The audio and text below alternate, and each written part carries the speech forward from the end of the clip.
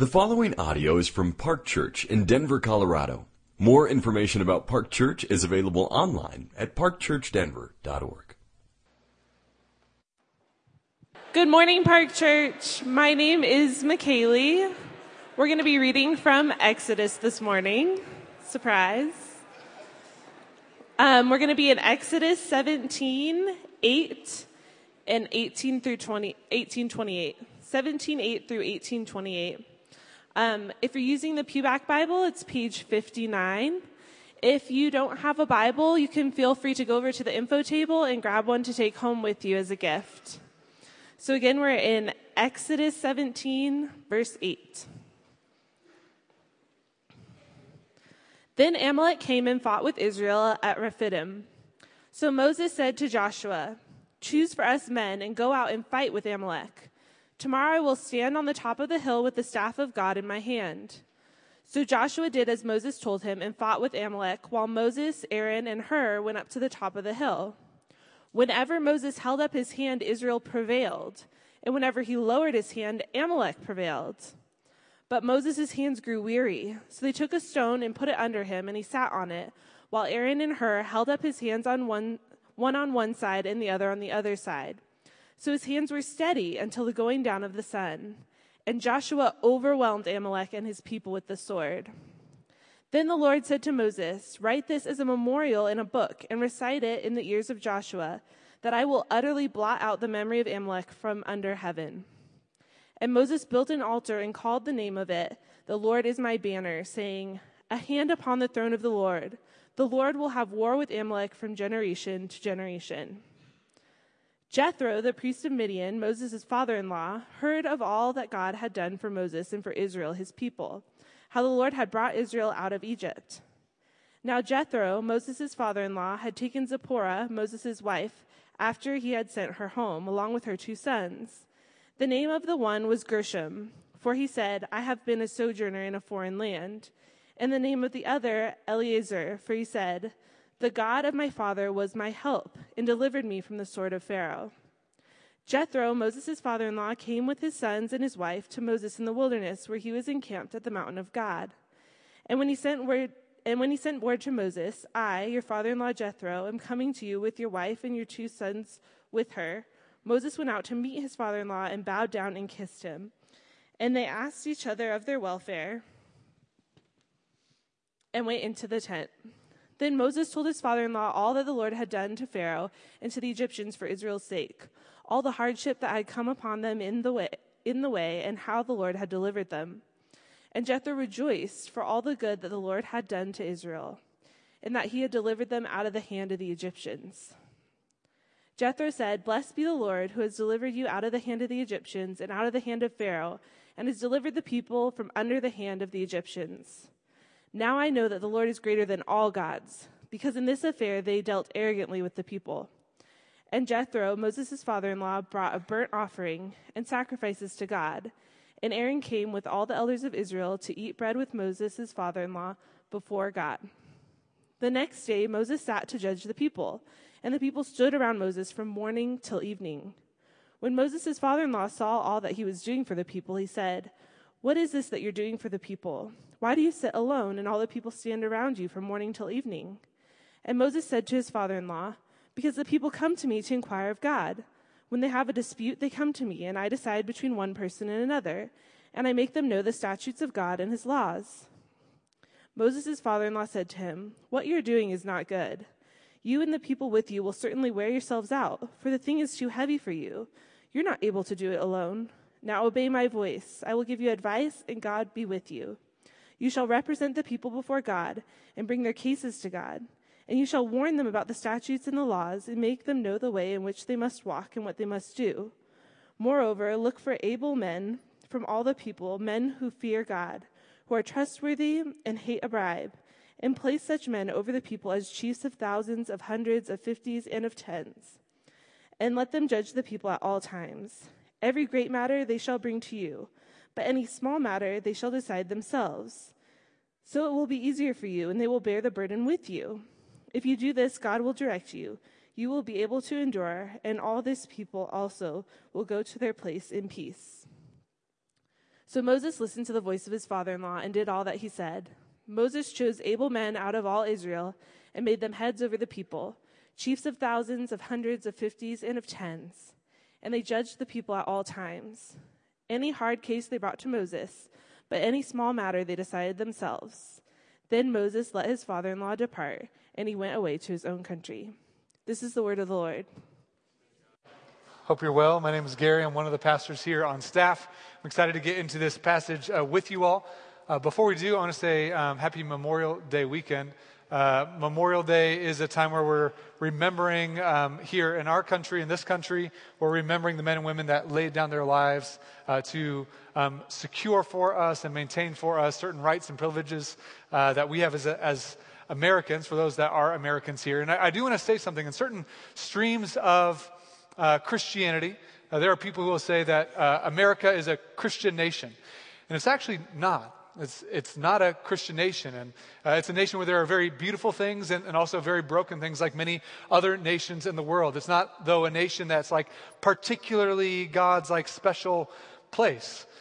There were many Christians that laid the foundation of our nation and also non-Christians involved in that. There are many Christians and non-Christians that have been involved in the continued leadership of this country, but it's not a Christian nation. The kingdom of God isn't a particular geopolitical nation. It's a kingdom that's made up of people that are coming from every nation, every tribe, every kindred, every tongue, every family group, every people group in the world. And so as we gather together, we don't gather together as a church of Americans. We gather together as the people of God. And yet we gather in this country where there are so many beautiful things that are afforded to us and freedoms and rights that we have. There is brokenness as well, but on a day like today, we want to pause and actually honor the good work that many men and women have done throughout history to sacrifice their lives and to sacrifice so much to give us the privilege and the freedom to gather together and to worship. And so we want to celebrate those things. We want to be grateful for those things because through that faithful service of men and women in military and through the sacrifices that those men and women have made throughout history and the sacrifices of family and friends that have lost loved ones through the armed forces, we get to see something of God's beauty and sacrificial love through their work. And so I just want to acknowledge today as you think about this weekend and you make Memorial Day plans, to be thankful for the men and women who have sacrificed, but also to pray for those that have lost loved ones, family, and friends, to pray for soldiers that are currently serving, many of whom have seen atrocious things, really painful things, that struggle with things like post-traumatic stress disorder because of the difficult things that they've seen. And we want to care about those things and honor that faithful service of the men and women who have served, who have sacrificed, and who still do. And so for those that are involved in the military or have been, we want to say thank you. And for those that have lost loved ones, we want to pray for you, that God would show you his nearness and his grace, and that we as a people would be grateful for that good work. And so we're going to pray together for those families and for those in this country that are remembering the lost loved ones that laid down their lives as a part of different military services. So we're going to pray for them, and then we'll get into the word together. Will you join me? And Jesus, we need you today. We need you desperately. And I pray as your Spirit is active here that you give us eyes to see your beauty in all sorts of different places as we navigate through this beautiful and broken world. And in particular, I thank you for the beautiful way that we see something of your character through those who have sacrificed their lives to serve others, sacrifice their lives to fight for different freedoms and rights and to fight for justice in various ways. And God, we pray that you would pour out your Spirit on those that are mourning and grieving the loss of loved ones, who are remembering the loss of loved ones, for those that are in the armed forces or have been, who are remembering brothers and sisters who lost their lives. God, would you comfort them? And would you help us as a people in this country to see the beautiful things, but also where there's brokenness and where there's pain, to lift our eyes to you, the God who's establishing a kingdom that will never fail, that will never fall, that will reign and endure forever and ever and ever. And so even as we consider what you're doing in this world to establish your kingdom, we pray that you would help us as we look at your word together, as we look at Jesus together, as we look at this beautiful gospel and the ways we see it portrayed in the life of the Israelite people and their wandering through the wilderness. Would you pour out your Spirit on us? And would you use us as a people to see your kingdom advance, and that your kingdom would be made up of people from every kindred, every tribe, every tongue, every nation, and that your name would be glorified across the face of the planet. And so do powerful things in our life today. In Christ's name we pray. Amen. I love Denver a lot. I grew up in a little town in Kansas City, and I thought forever, like, this is the best city ever. I just hadn't been anywhere else yet. But it's like sort of like the way my sort of like self-centered heart was wired was like, this has got to be the best. It's got to be the best because it's where I am and it's where all the things I know are. And so clearly it's better than everything else that I've never experienced. And so then we'd moved to different places. I went to spend some time in Wisconsin, which wasn't the best, and Virginia, which wasn't the best. And then Chicago. I was like, no, Chicago's the best. Chicago's phenomenal. Giordano's Pizza, come on. Chicago was great. And then we made it out to Fort Collins, and Fort Collins was great. And we've been in Denver now a little over 5 years, and I just love this city. I love this city. I love the different things you can do in the city. I love the values of the city. I love the people of the city. I love the proximity to the mountains where you can go hiking and camping and fishing and skiing and snowboarding, and you can spend time in rivers and you can go on walks. I love the city itself that's just booming and growing. The different pockets of like restaurants and shops and places to get drinks and coffee that are just kind of like tucked into various neighborhoods around the city. I just like love this city. And with all the beautiful things that this city affords us, it can be really easy to lose sight of the fact that this is not the promised land. It's not the promised land. It's not life as it ought to be. In fact, what's really clear as we look at the Word of God and as you think about the reality of this world is that we live in the wilderness. That Denver, Colorado, for all of its beauty, is still the wilderness. That your life in Denver isn't a life walking through paradise. It's a life journeying through the wilderness. And we've been talking about that for a few months. We've been talking about this theme of the wilderness, how it kind of stretches throughout Exodus, and in particular the last couple of weeks. And so last week, Miguel defined the wilderness as a place where human resources are not enough to sustain you or get you through. The wilderness is a place where human resources are not enough. They're insufficient to sustain your life or get you through. There are things to be enjoyed, there are beautiful things and good things, but they're insufficient to sustain your life and to get you through. And so we've been looking at this theme, in fact, from Exodus chapter 15, really through the end of Exodus chapter 18. It's kind of focused on the different trials and the different things that God's doing in the midst of the wilderness. And in fact, the rest of the Pentateuch, or the 5 books of Moses, the first 5 books of the Bible, are all going to be spent in the wilderness. And the wilderness will become, for the people of God and for the history of Christianity, a really important theme to get your mind and your heart and your life around. So here are a couple things that we're learning about the wilderness. When the people of God were delivered out of bondage from Egypt, they're finally loosed from their slavery, their chains are broken, and they've experienced the power of God to set them free from captivity. A captivity where they had been separated from the presence of God. They didn't know His presence. They didn't know His nearness. They weren't worshiping Him. They're enslaved and burdened and weighed down in this very broken system. And they could not deliver themselves. They couldn't get out. And we've actually all experienced that. We're actually born into that place of bondage. We're actually born into a place of like, we're separated from the presence of God, and we are finding life in the systems and the structures and the value systems of the world.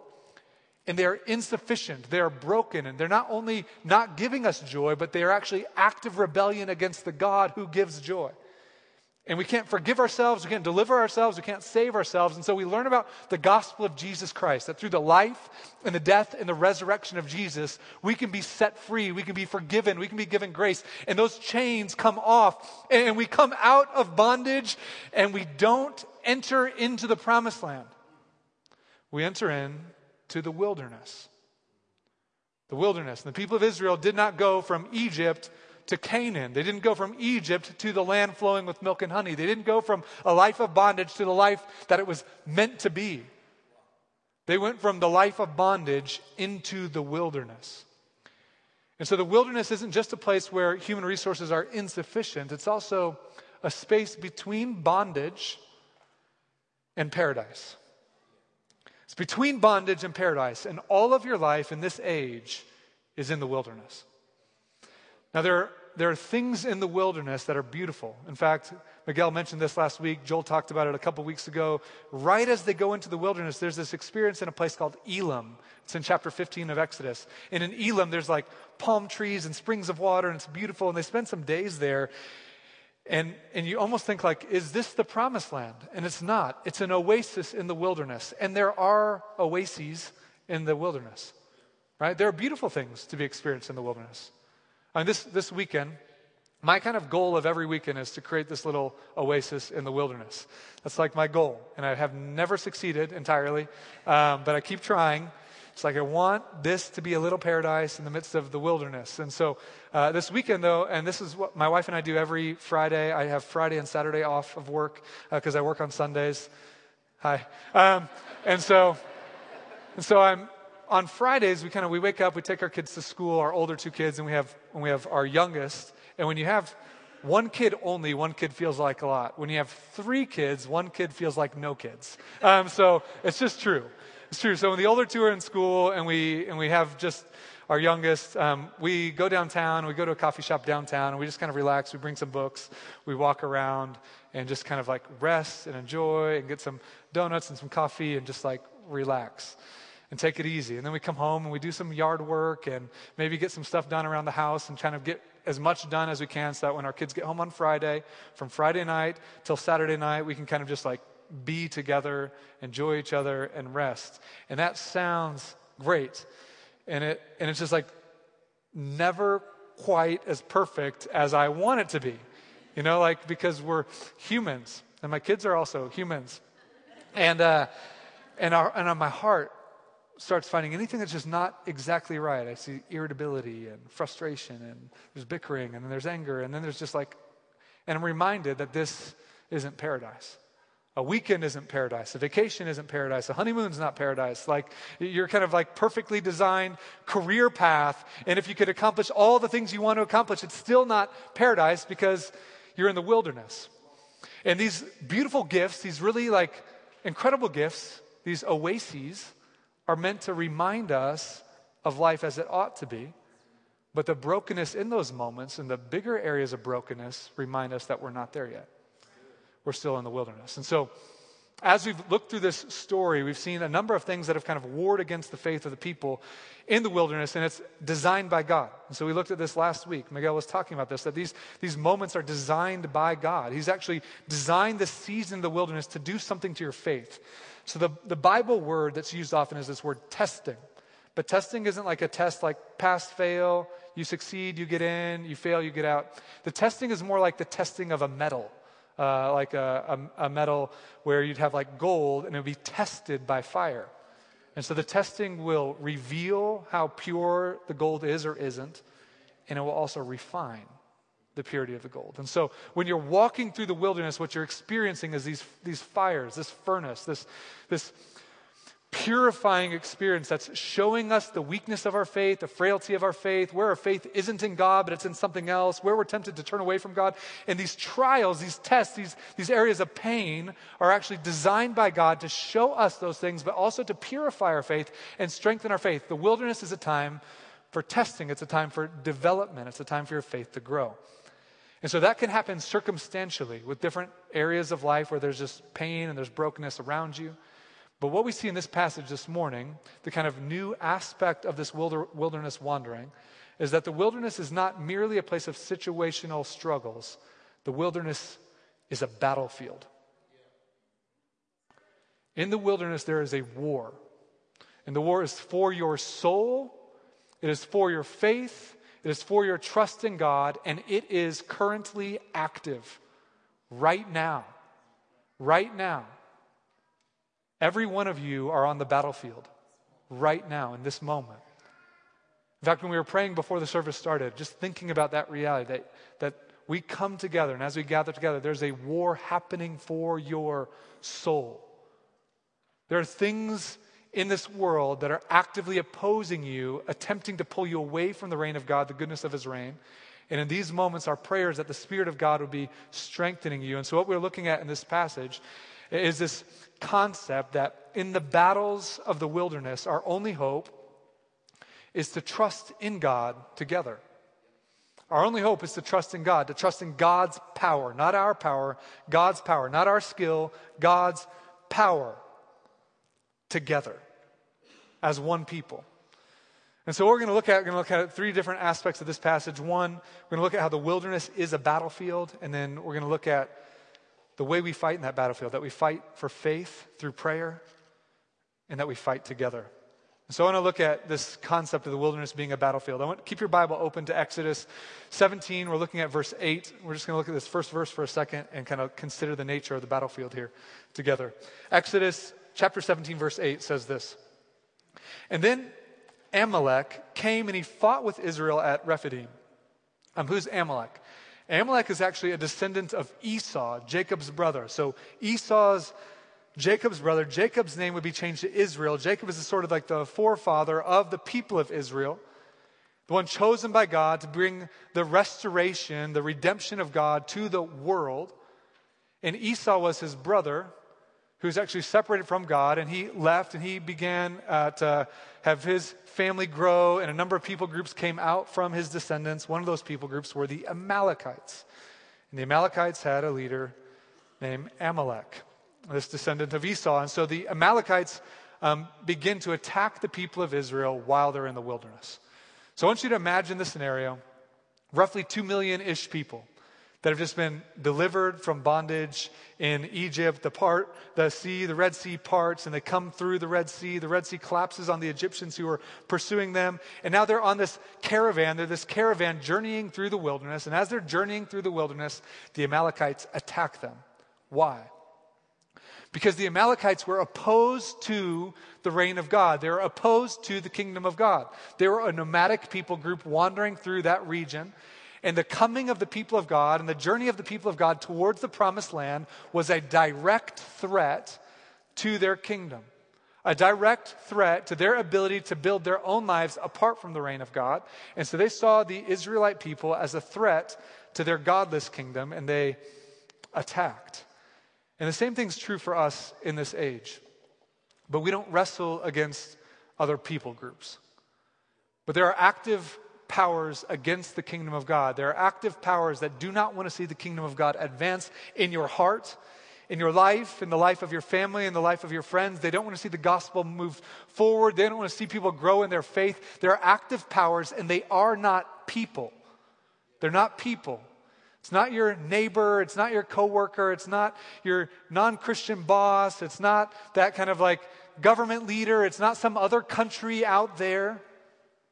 But there is an opponent, there is an adversary. In fact, Paul will talk about him and this power and these powers against us in Ephesians 6, where he says we don't wrestle against flesh and blood, but we wrestle against rulers, against authorities, against cosmic powers over this present darkness, against the spiritual forces of evil that in this age right now are actively opposing you. And we need to pay attention. So if you start living your life ignorant of the fact that your life is on the battlefield, you are especially vulnerable. If you're not putting on the armor of God and the shield of faith and the helmet of salvation, and your shoes aren't ready with the gospel, and you don't have the sword of the Spirit, which is the word of God, and you're not paying attention to there's a war for your soul right now in that place of ignorance, and I don't mean that pejoratively, but in that place of ignorance, you are at risk. It's why Peter will say in 1 Peter 5, be vigilant, like pay attention, because you have an adversary, the devil, who is currently prowling around like a roaring lion, seeking someone to devour. He wants to devour you. He wants to devour your faith. He wants to turn you away from the reign of God. And that might not feel like this explicit rebellion, like you stick your middle finger up at God and say, I don't want you anymore. I hate you now. What it might feel like is just forgetting about him.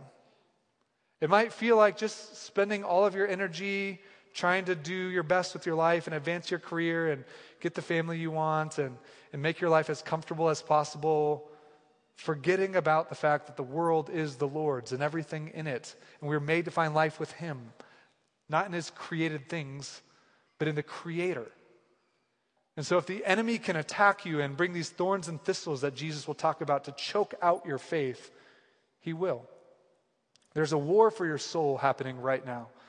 And we have to pay attention. It was Sun Tzu in The Art of War who said, "The art of war teaches us to rely not on the likelihood of the enemy's not coming, but on our own readiness to receive him." It's not like, well, I hope he'll never attack me.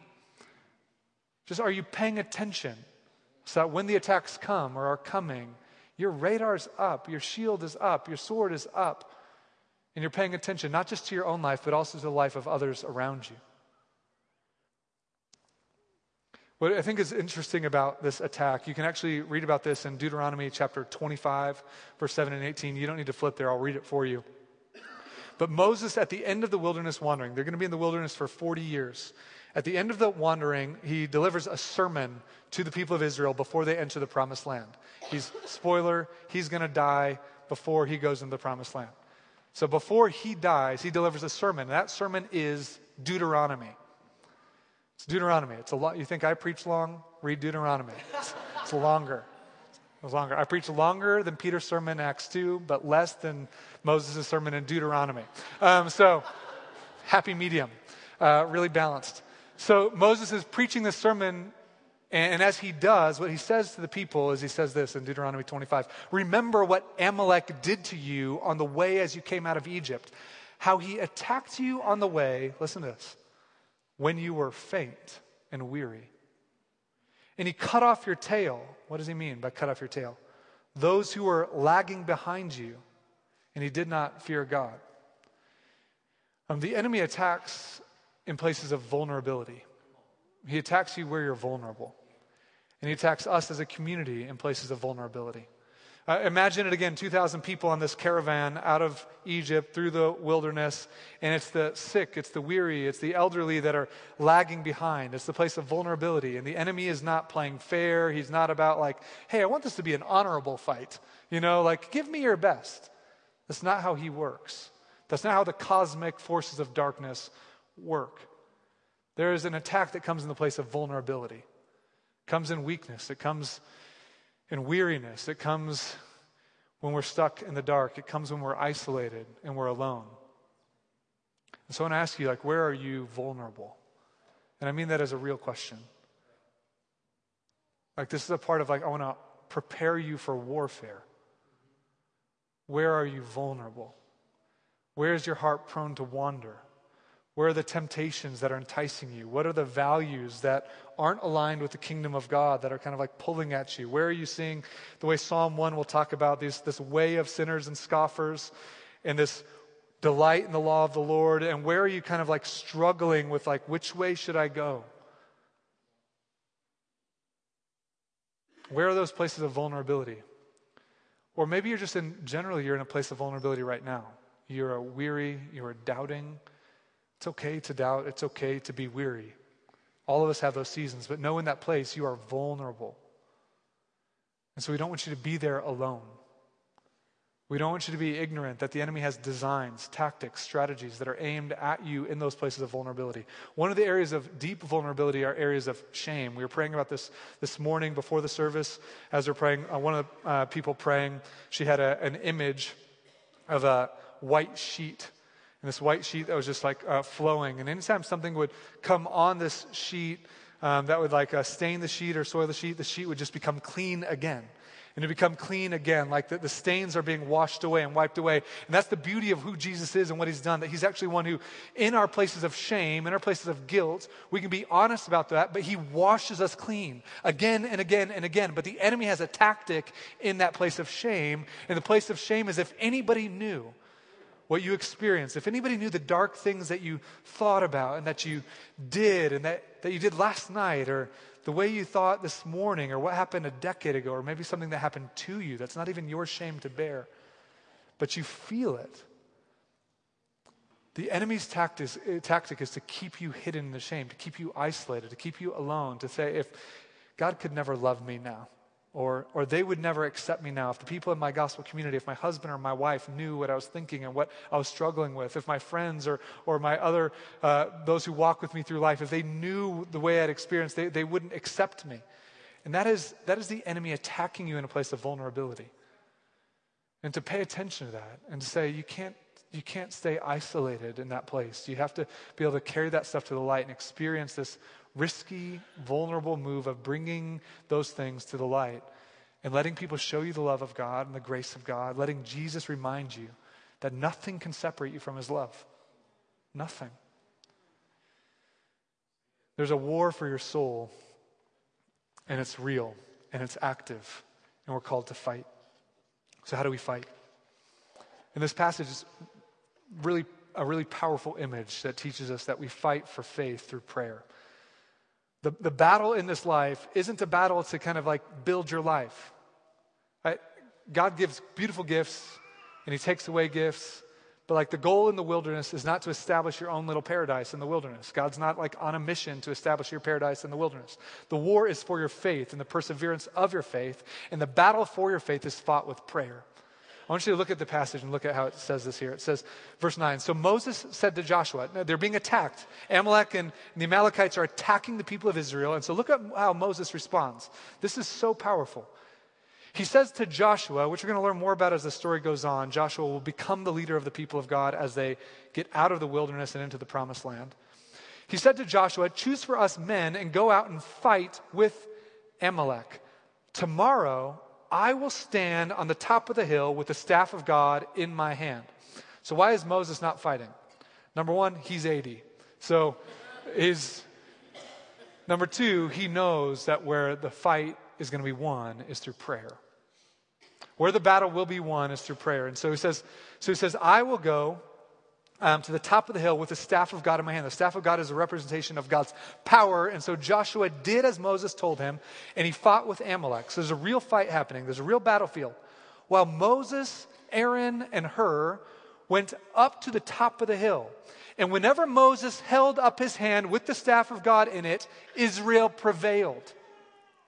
Israel won. When he's lifting up the staff of God, the staff of God's power and strength, Israel prevailed. And whenever he lowered his hand, Amalek prevailed. Well, then keep your hand up, bro. You know, it's like if it's like this easy, like why? Like failing, winning, failing. No, why is he struggling? Because it's hard to persevere in prayer. Look at what he says. It says, but Moses' hands grew weary.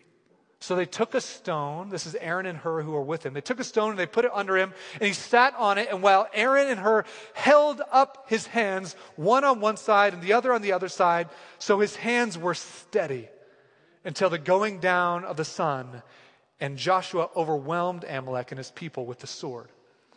And I think this image is stunning to me because there's an epic fight going on the ground, a real warfare with swords and shields and weapons and tactics. And do you know how many details we have about the fight on the ground? None. All the details are about the fight on the hill. The fight to persevere in faith, to trust that the victory is the Lord's and is his power alone. That this battle would be won or lost on the hill of prayer. Do you understand that? The battle for your soul, the battle for us as a community, the battle for your family, the battle for your children's faith, will be won or lost on the hill of prayer. It's a powerful image. It's a really powerful image. Jonathan Edwards said, prayer is as natural an expression of faith as breathing is to life. When we trust in ourselves, in our own strength, we don't pray. We don't fight through prayer. We work harder at being more skilled with the sword and more skilled with the shield. And there's a real fight. There's real stuff to be done. It's not just like sit in your house all day and pray. Like, I'd like to get a job, but that would be trusting in my own strength. And so I'm just going to pray that my house would be full of bread from heaven. And it doesn't work. Like, there's a real fight, but the fight is won primarily through prayer. The fight for your soul, for your family, for your neighbors, for this church will be through prayer. Charles Haddon Spurgeon, we've talked about him before. He was a preacher in the UK in the 1800s. He had a dynamic, successful, powerful ministry. There are times in his ministry that over 10,000 people were showing up to hear him preach. He was a phenomenal preacher, phenomenal writer. Many of you have read maybe Morning by Morning or Evening by Evening, some of his prayer books or other things. But when he was asked about the success of his ministry, I want you to hear what he said. He says he never took credit for the success of his ministry. Instead, he always pointed to the hundreds of people who came before services and prayed for God's blessing. He said any success he had come from God in answer to their prayers. Spurgeon was often fond of calling these prayer gatherings the church's boiler room. In Spurgeon's time, steam was the power source of the day. Boiler rooms were the powerhouses, the driving forces of everything from vast machines and factories to household heating systems. Boiler rooms, however, were not pleasant places to visit. They were functional, dirty, and hot, often tucked away in the basement. Likewise, Spurgeon saw that the prayers of his people, these were the spiritual power behind his preaching and ministry. This is why he told his fellow pastors, "Brethren, we shall never see much change for the better in our churches in general till the prayer meeting occupies a higher place in the esteem of Christians." That to see the fruitfulness of the gospel take root in your family, in your neighborhood, in your gospel community, in this church, that fight will be fought, will be won or lost through prayer. As we lay down on our knees and we raise our hands in this posture of supplication and we say, "Lord, we need you. We need you to work in power, and we need you to change hearts and transform hearts and heal marriages and raise the dead and heal sickness and show your love and advance your kingdom and see more churches planted. I want to see my neighbors know you. I want to see my friends know you. I want to see my coworkers come to know you. And I want to see you move in power, Lord." And then I get tired and I forget about it for like a few weeks. And my arms fall. And then we don't see movement. And then we don't see the power of God. And then we're working and we're striving and we're fighting without God's strength. And it's like, raise the arms back up. What would it look like for us to be a people that help each other keep our arms raised? To pray, to fight through prayer, to fight, to trust in the power of God. As you think about your family, think about those of us with kids, like, and what skills do you want to give them? What do you want to teach them? How do you want them to grow in their skills and ability to kind of be adept as they make their way through life? Great. Do we want to see their faith flourish? Because the enemy doesn't. And that victory will be won or lost through prayer. It's prayer. What would it mean for us to be a people that say, prayer is our boiler room? What does it mean for us to gather and to pray and to beg God to work in power? When you're burdened, to turn to God in prayer. When you're overwhelmed, to turn to God in prayer. When you're depressed and anxious, to turn to God in prayer. When you're weary and complacent, to turn to God in prayer. When your friend is weary or complacent or wandering, to turn to God in prayer. When there's brokenness in your home and in your friendships and your relationships, to turn to God in prayer. When you feel stagnant in your walk with Jesus, or you feel like your gospel community or your household or whatever it is, there's something like lulling and struggling. We are in a war, and we turn to God in prayer. But we can't make it alone. If we fight the battle for faith through prayer, as important as fighting the battle of faith together. To fight together. It's stunning in this passage all the ways that the people were interdependent on one another. So in this moment, you have Joshua fighting the battle with a number of people armed and fighting actively. But you have Moses praying, but Moses can't pray alone. There are other people supporting Moses. In fact, at the end of chapter 18, you're going to see even the leadership of the people of God is something that Moses could not do alone. In his attempt to do it alone, he was failing and faltering, and the people would suffer. And so you see at the end the way that he would empower, through the advice of Jethro, he's empowering thousands and thousands of people to take ownership of the mission, to care about it. That Moses isn't just like going to be leading an obstinate people through the wilderness, that the success and the victory will not happen through merely Moses. It will happen as his faith spreads and other people capture and catch on to his faith and support one another with different gifts and different values. That's won through unity and interdependence. I think in this passage, it's the first time that there's a test in the wilderness that you don't see grumbling or complaining. Why? Because they knew who their enemy was. It wasn't one another. It wasn't their neighbor who took something from them. It wasn't that. When there's a clear active enemy, they aren't fighting against each other. They're united together, fighting against the enemy, fighting for their faith, fighting for their perseverance. But the way they fought wasn't all the same. They didn't all fight the same. They all had different gifts. And I think this is a powerful thing for us to think about, that you don't need to be the person next to you. You don't need to be like the leader of your gospel community. You don't even need to be like your mentor that taught you the way of Jesus. You don't need to be about like any leader in the church. You don't need to be like your parents or like that person over there. You don't need to be like each other, but you have to take ownership and to be surrendered to God to use the life He's given you to be a part of this mission.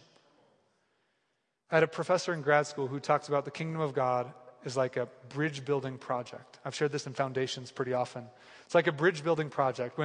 When somebody's going to build a bridge, it's going to take people from this side of the bank to the other side, the other bank, across this river.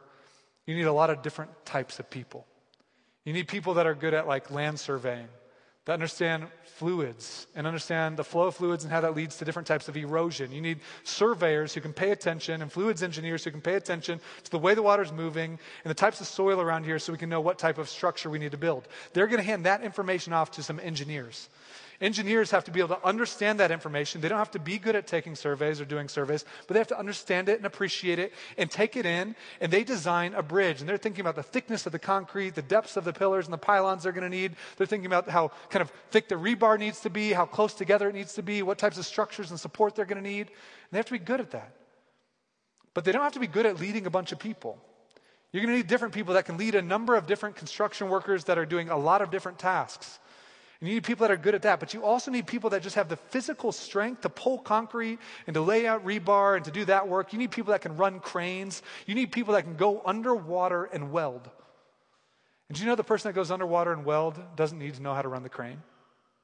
And the person running the crane doesn't have to be strong enough to pull the concrete. And the person pulling the concrete doesn't have to be able to lead a bunch of people. The person leading a bunch of people doesn't have to be the engineer. And the engineer doesn't have to know fluids and erosion. But we appreciate each other and we value each other and we care about each other and we do our part to say we're all about the kingdom of God moving forward. And we're interdependent. We need one another. Not just because we need to actually see each other's gifts cooperate, but because the enemy is after dividing.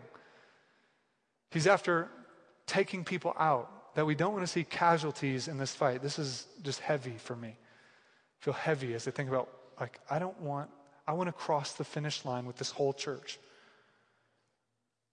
And the enemy is after us. And he's after individuals. And he's after groups. And what does it mean to say, we're not just trying to make our way through alone, but we want to care about all of the church. And that means bearing this burden together.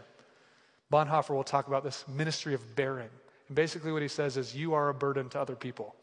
Just me too. Just embracing that. We was I don't want to burden you. I don't want to burden you. Do you know friendship is about acknowledging I'm a burden to people, and my friends are those that are willing to bear that burden. And for me to be friends with somebody, I'm going to bear the burden of who they are. Means parts of who we are challenging and difficult. And Christian friendship is about bearing that burden, about supporting each other, about not saying, I don't want a friendship that's difficult. That's not what Jesus did. In fact, this whole message is really looking at the way that Jesus successfully made his way through the wilderness.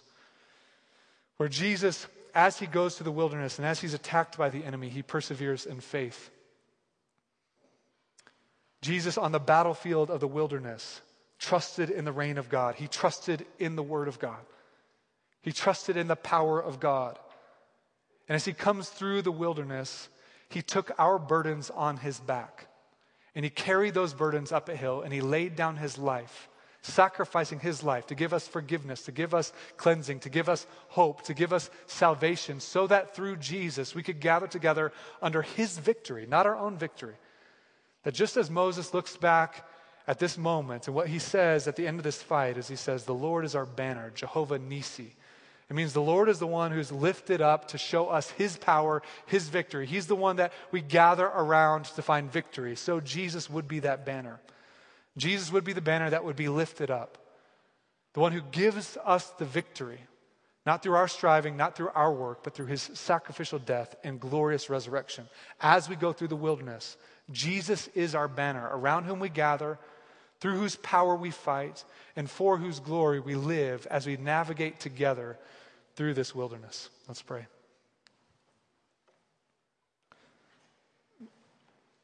And Jesus, we need you.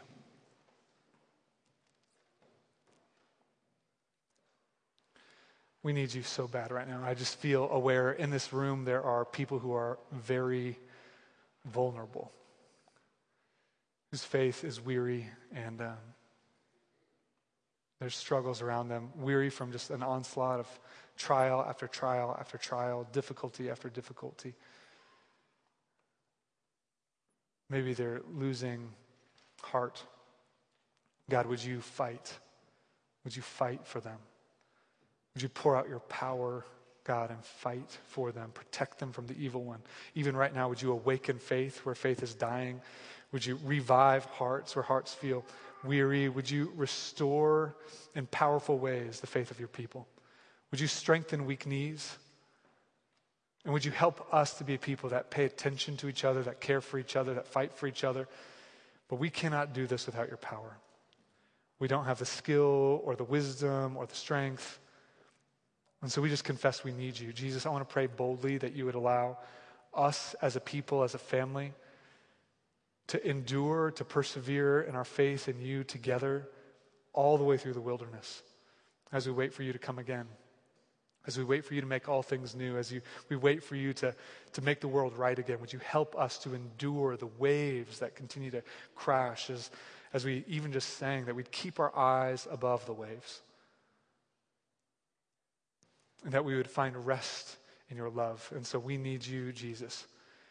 So even now, protect the hearts of your people, strengthen our faith, and help us to respond to you. Help us respond to you with honesty, and help us to respond to one another, just being honest about where we feel vulnerable, where we feel weak, where we feel caught and stuck. And give us the strength to bear one another's burdens. For the sake of the joy of everyone here, we pray. In Christ's name, amen.